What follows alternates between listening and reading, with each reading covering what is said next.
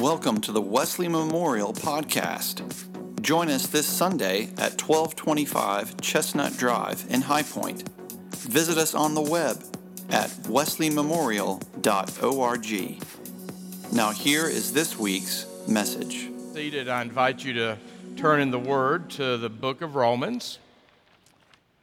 Our text for the morning is found in Romans chapter 6, and I'll begin reading at verse 12. The title of the message this morning, as we continue in our series inspired by Timothy Keller's book, The Reason for God, the title of the message this morning is, Isn't Christianity All About Rules? Well, the short answer is no. But don't get excited, the sermon's not ended. Because even though we know that Christianity is not all about rules, it's not even focused on rules, a lot of the Christian people I know, and we all have this tendency, a lot of the Christian people I know tend to focus on the rules. And we need to keep being pulled back from the rules to relationship with God. Our text this morning is found in the book of Romans. I'll begin reading at chapter 6, verse 12. Paul begins this section with these words, "Therefore, do not let sin exercise dominion in your mortal bodies to make you obey their passions."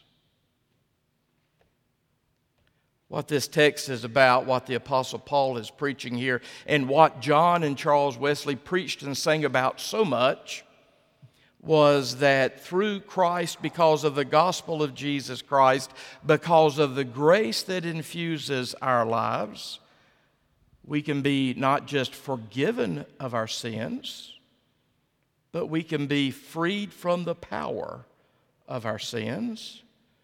Just a few moments ago, you sang that wonderful Methodist anthem, and for 1,000 tongues, you sang that anthem that made reference to He breaks the power of canceled sin. He sets the prisoner free. John Wesley loved to remind the people called Methodists that He doesn't just pardon and forgive our sin.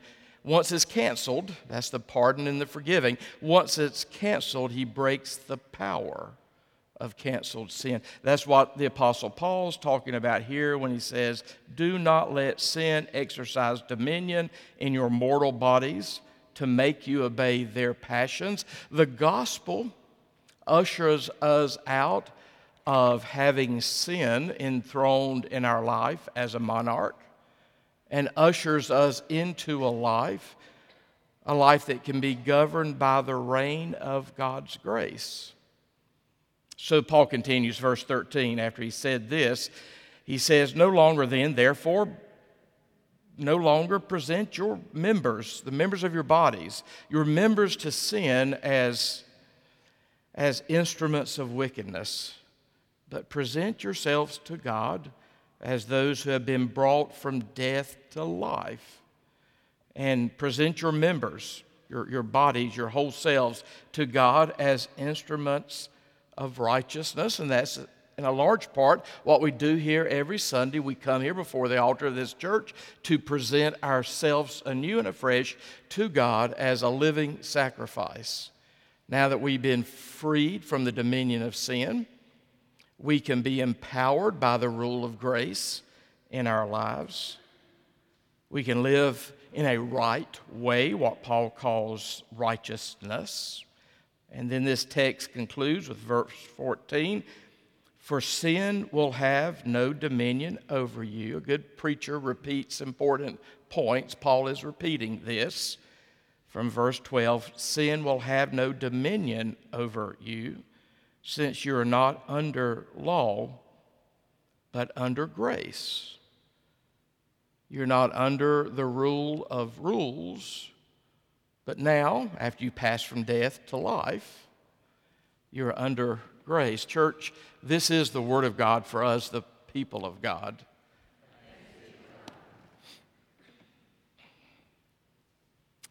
We will not get where we want to get in life without focus. Without focus, we take our eyes off the prize, we take our eyes off the destiny that is before us, and we veer off into other paths. So we have to be focused in living this life.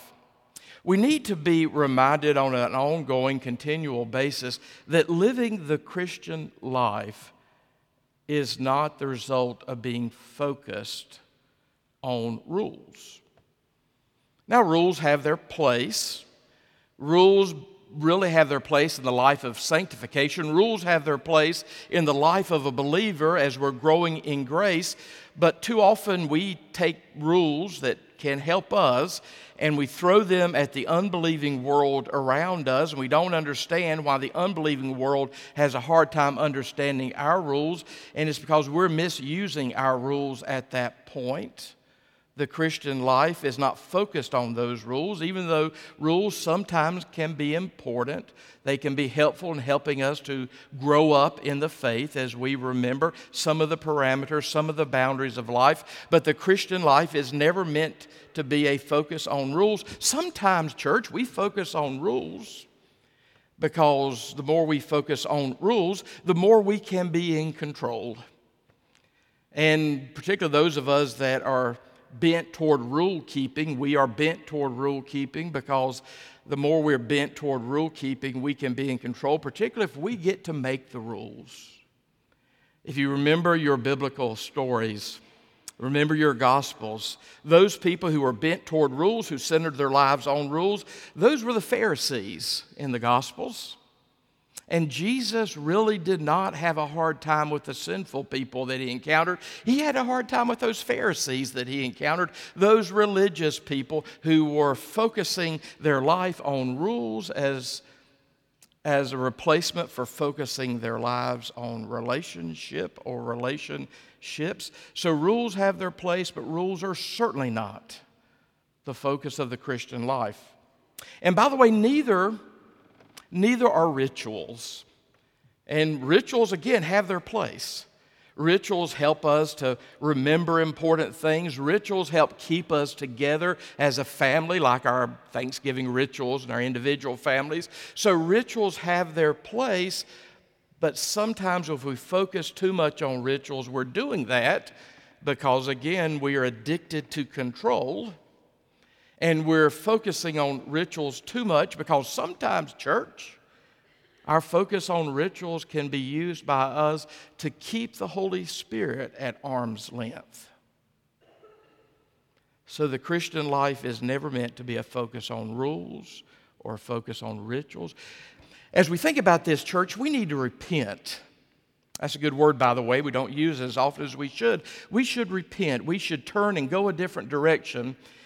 We should repent of thinking that life is all about performance. Now, those that love rules and rituals usually think all of life is about performance, doing the right thing over and over and over again. And we get so focused on performance, we get so focused on what we do, and we forget to focus on what God has done in Jesus Christ. We need to be careful about a focus on performance, because if we are addicted to a focus on performance, we'll never, ever, ever understand grace. We will never, ever, ever be able to receive the gift that God is giving us through the grace that's provided for us in Jesus Christ. We need to not be focused on performance, and we certainly don't need to be focused on perfect performance. And I'm a recovering perfectionist, like perhaps many of you are recovering perfectionists. And I need to remind myself on a consistent basis that the focus is not to be on performance. The focus is certainly not to be on perfect performance. But sometimes our lives, this culture, pushes us in that direction to where we get a little neurotic about perfect performance. And we have a really hard time receiving or understanding grace. Some of us were raised in homes where the focus was always on performance. And I'll make the confession to you, I was raised in one of those homes. The focus was always on performance. It was really hard for me to ever please my parents to the extent that I would hear appreciation. Now, I may have pleased them, but I didn't frequently hear appreciation. If I made a D in school, I really was in trouble. If I made a C in school, I should have made a B. If I made a B in school, I should have made an A. If I made an A in school, well, the teachers probably graded too easily. And many of us were raised in those environments. If we're raised in those environments, we are set off on this journey that Bea was talking about with a focus on performance. And as we set off on this journey with a focus on performance, we are continuing to try to please other people. We're continuing, perhaps even trying to please our parents that we didn't ever seem to be able to please. And sometimes long after our parents are gone, we're still doing what we're doing to please our parents because we're so focused on performance. Some of you need to hear this word this morning and find some freedom. Find some freedom to not focus your life on just obsessive performance, making sure you do it right. Because if that's your focus, you will not understand grace. We're going to talk about grace in a few moments. We need to understand that the Christian faith is not about rules primarily, not about rituals primarily. It is primarily about the rescue of God in Jesus Christ for us. It is about the gift that's been given to us in Jesus Christ. Living the Christian life, and we know this, we profess this. We profess it Sunday after Sunday. We've been in the Christian faith, some of us for years, and we know this, but we'll still walk out and act as if it's all about us. It's all about my performance. It's all about what I do or don't do. We need to remind ourselves this morning, church, about grace. We call it amazing, even though we misunderstand it. We call it amazing. We need to understand grace again. It's about grace. It's not about rule keeping. We need to understand that this grace that God gives us in Jesus Christ ushers us into a relationship with Jesus Christ.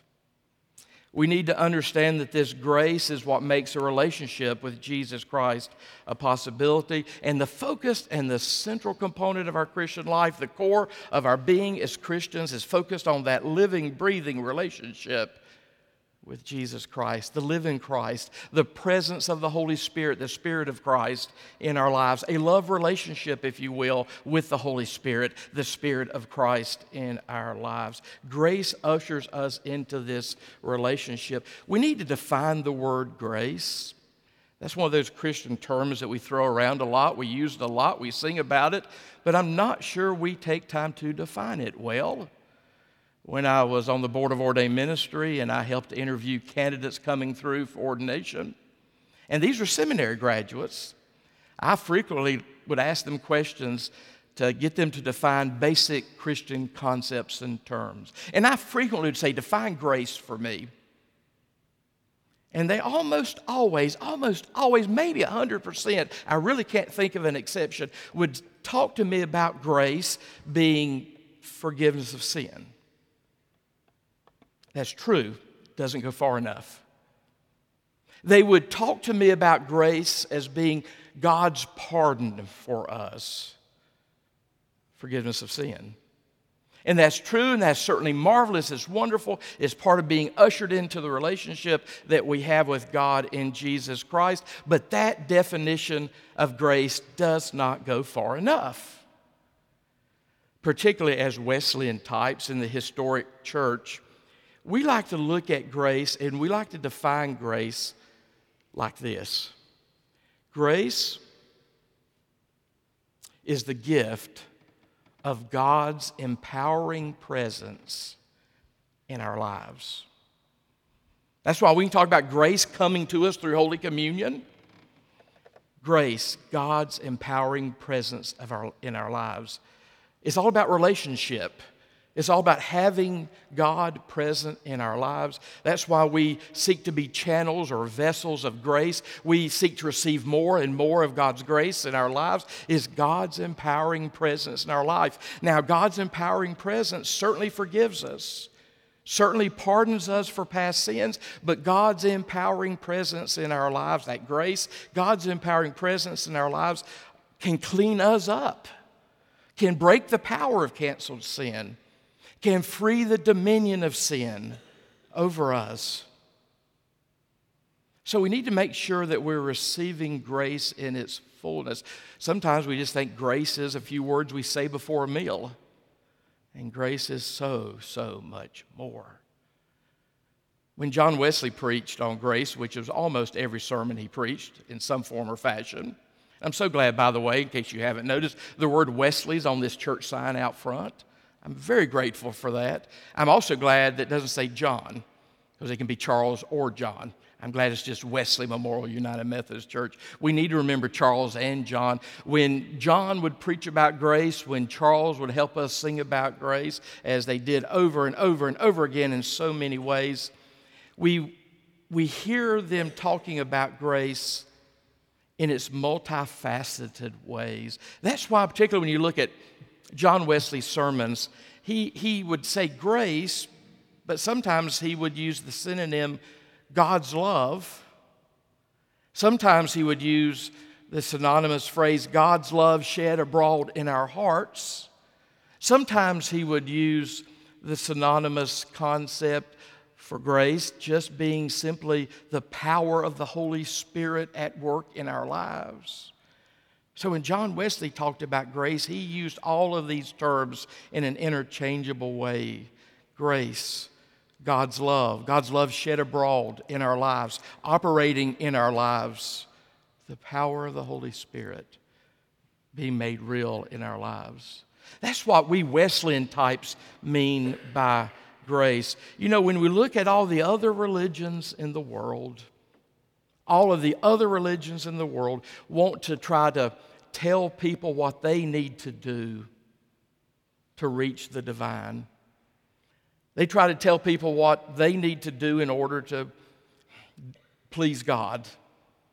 They need to go. They seek to tell people what they need to do in order to reach nirvana or that perfect state one day. They tell people what they need to do in order to reach up to God. Christianity stands alone as conviction that this is all about not how we reach up to God, but how God reaches down to us. That's why in the Christian faith it's not about do. It's not about what we do or what we don't do. It's about the word done. It's about what God has done for us in Jesus Christ. When Jesus on the cross uttered those words, "It is finished," he meant that. At that point, God in Christ has done for us what we cannot do for ourselves. God in Christ is offering us God's self, God's empowering presence in our lives. Church, I hope that each one of you here in this place this morning could share with each other how you have experienced grace, how you were ushered into life with God by grace, how grace forgave you of your sins, how grace is cleansing you of your sins, how grace is empowering you to grow up in the image of Jesus Christ. I hope that you can share with each other here how you've experienced grace, God's love shed abroad in your heart, the power and the work of the Holy Spirit in your life. I hope that you know God's love.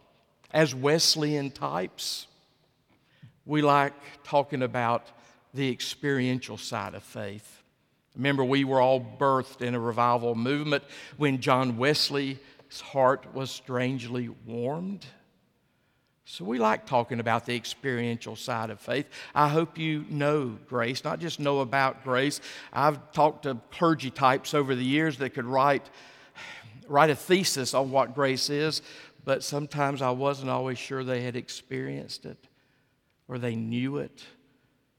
I hope that you know grace in your lives. I hope that you don't just know about the love of God, but that you know the love of God in your life. I'm hesitant to even use the word love because the word love is so misused, even hijacked in this culture. Usually when this culture uses the word love is nowhere close to what the Christian community means by love. But I think you understand what God's love's all about. It looks like the cross of Christ dying for you. I hope that you don't just know about that, but you know the love of God shed abroad in your heart. As Paul said, as John Wesley loved to preach, hope you know this love. I hope that you know that there's never been a point in your life when God's love was pursuing you.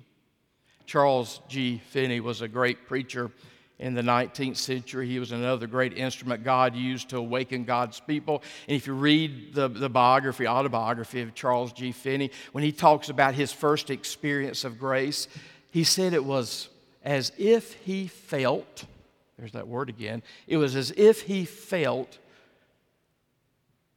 liquid waves of love rolling over his being. Felt the liquid waves of God's love washing him. Hope you know God's love this morning. Hope you feel God's love this morning. I hope you know there's never been a time when God hasn't been pursuing you. That very first breath you took was the breath of God being breathed into you. Even before conception, God knew all about you. I hope that you understand, church, that you were made on purpose with a purpose. That's how special you are to God. The psalmist, Psalm 139, says, "We are all fearfully and wonderfully made." That's how much God loves us. You know, you may have done some bad things in your life, but that's not who you are. Those are just some bad things in your life. You may be in a bad place right now in your life, and I'll let you define bad. You may be in a bad place right now in your life, but just understand that's where you are. It's not who you are. I hope that you know God's great, great love for you. I hope that you know God's love for you to the extent that you feel God's affection for you. I think for a lot of us, if we would ever feel God's affection for us, that could cure a lot of our brokenness. Most of us cognitively believe that God loves us. We understand, at least we profess this, we understand that there is absolutely nothing you or we could ever do to make God love us more than God loves us right now. There is absolutely nothing we could ever do to make God love us less than God loves us right now. That's the glory of the gospel. We know that. That's the centrality of Christ in our life. That's the "it is finished," done part of our life. Most of us know that on a cognitive level, but we don't always feel the great, great affection of God for us. Perhaps that's what Finney meant when he felt the love of God rolling over him like liquid waves of love. And perhaps we could not even stand completely feeling in the depths of our being the love that God has for us. But I think most of us need to get closer to really feeling more of God's great affection for us. Grace is the gift of God for us in Jesus Christ. Grace ushers us into the presence of God. Grace then sustains us on the journey. St. Augustine one time said, or he actually wrote, that God will put salt on your tongue so that you will thirst more for God. Hope all of us are here this morning thirsting for more of God in our life. Again, grace God's empowering presence in our life. I hope that you are thirsting for God, and that's what's propelling the way you live in life. I want to ask you some questions, and I don't want you to answer them here and now, even in your mind or your heart. I want you to go home and ponder these questions, because this is important stuff, church. And excuse me for using that theological term, stuff. But this is important stuff. If we don't get this right, none of the rest of life will be right. So I want to offer you some questions and encourage you to ponder these when you go home. Do you know God's love? Do you feel the Father's affection for you? Are you in love with the Holy Spirit, the presence of Jesus in your life? Do you know the presence of the living Christ day to day? Or are you still just centering your life on you and your performance? Some of the great authors, and I'll close with this, some of the great authors in life, like Fyodor Dostoevsky and Flannery O'Connor, have taught me repeatedly what the Bible teaches me. There are really two basic ways to live life. There is a focus on the autonomy of the self. That's the way Dostoevsky or Flannery O'Connor would say it. We can focus on the autonomy of the self. It's all about us and our self-actualization. It's all about us being the captains of our destiny. A radical focus on the self, the autonomy of the self. And our modern culture is built on the conviction that there is nothing more important than the autonomy of the self. But Dostoevsky, Flannery O'Connor, and all of the scripture and Christian tradition teaches me there's another way to organize our life. There's another focus of our lives. This can be an option. That is the much wiser, much more joy-filled, fruitful way to live. And that is not a focus on the autonomy of the self, but it's a focus on the reality of God in our lives. And those really, church, are the only two options. I know we bounce back and forth a little bit between the two from time to time, but I hope we're at least clear on what needs to be the option and the focus in our life. The autonomy of the self, seeking my pleasures and my dreams and my goals, or a focus on who God is in me. So, church, I hope you know His love, feel His affection. I hope you've experienced grace, this free gift that's ours in Jesus Christ, and you've allowed it to usher you into the relationship. We're going to sing another one of the great anthems of Methodism. And can it be that I should gain an interest in the Savior's blood? When Charles Wesley wrote his hymns, he wrote dozens of verses for every hymn. We're going to only sing 3 verses, 1st, 4th, and 5th, as we sing this great anthem of Methodism. And this is a song that Charles wrote right after his initial experience with grace. That's why he writes about being freed. He writes about the chains falling off, chains of performance. He writes about feeling no condemnation now. As we sing this final hymn, I'm going to invite you to consider doing a couple things. I do invite you to consider bringing your commitment card down front. And again, that commitment card is not just what you are committing to financially toward the ministry and the mission of Wesley Memorial Church, but that's a sign and a symbol and a token of your desire to give yourself wholly to God. So there's a communion rail here. You may want to bring your card, or you may have already offered your card, but you may want to kneel at this communion rail and pray. Somebody told me, by the way, that I can't even do an altar call at Wesley Memorial Church. You've had them before. So this is an altar call. You can make your pew your altar. You make your pew your place of prayer. I don't know of a better place to meet the living God than an old-fashioned Methodist altar. He's here for you. Whatever you need to do, whatever business you need to do right now with the Holy Spirit, to go deeper into this relationship so that he can have more of you than he's ever been allowed to have. I want you to do that business, that work right now with God. Begin that work, and then go ponder the questions I've offered you. So whatever it is that God is calling you to do, just let God know that you want all that God has for you right now here in this place. Let's stand and sing.